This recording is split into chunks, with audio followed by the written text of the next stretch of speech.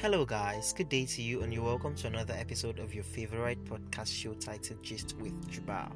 I am Jubal Adeoye, AJ Baby for short, and in today's episode of the podcast show, I would love to talk to you about loving yourself. A lot of relationships suffer breakdown because one of the partners, or even both of them, have failed to invest time in building a relationship with themselves first. You cannot give what you do not have. If you are not stable enough, if you have not loved yourself enough and you're trying to get in a relationship with somebody else, it's going to be a disaster. Even one of the holy books says, love your neighbor as you've loved yourself. That means if you do not have enough love to give yourself, then where are you going to get the love for your neighbor? These things are not on loan. You have to practice it. You cannot do it enough. You can only get better by doing it every day. How can you love yourself? I know these are the questions that will be running through your mind. It's quite a broad concept, and I can't cover everything. So I took my time to bring out 6 points, 6 tips on how to love yourself. First, speak good to yourself.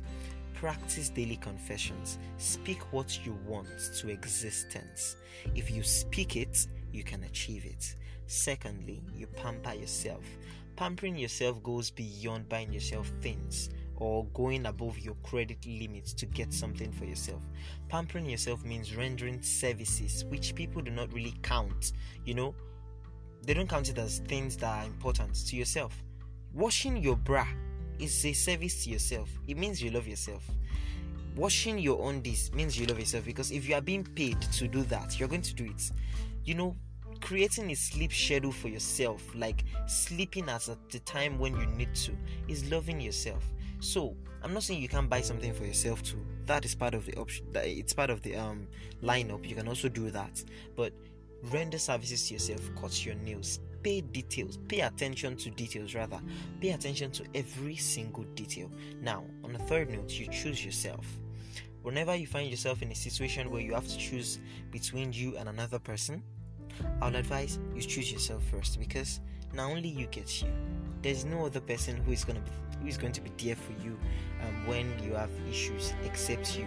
So when you choose yourself, this is quite different from being selfish. You would know when you are being unfair to yourself. You would know in your heart of hearts. You would know that you're being unfair to yourself. So I hope you are mature enough to discern between when you have to make a compromise and when you have to choose yourself. On another note, you have to develop yourself. It is what you invest in that brings returns for you. When you invest in yourself, you learn that trade, you learn this thing, you take up that job you need to take up, you do this upgrade you need to do. That means people will begin to see you. You begin to appear more confident to people. Do you get my point now? What people think of you might not really matter to you though, but what you think of yourself, how far have you gone in making yourself proud? Develop yourself, okay? Now, you need to practice constant alone time. You need to have this time, a quiet time to meditate. Think about your life. It's like let that place be your motherboard where you rearrange it. God has already created everything you need to be successful.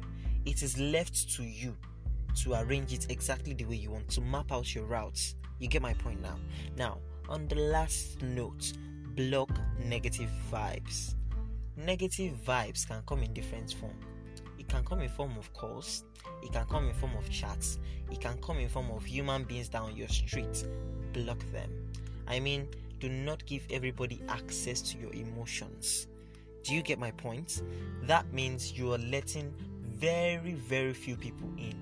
Create your table and invite selected few to sit on it with you. Do you get my point? People that contribute to you are the ones who you should entertain on that table. You don't deserve any riffraff, any idiots.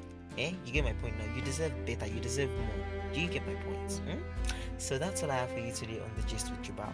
I hope you enjoyed it, and I hope you're going to share, because honestly the last numbers were not so encouraging, but thank you anyways. Thank you if you listened. Please, I want you to share this to someone who knows someone who would share to another person. I love you. Stay safe, stay sane. Goodbye. Till next time. Mwah.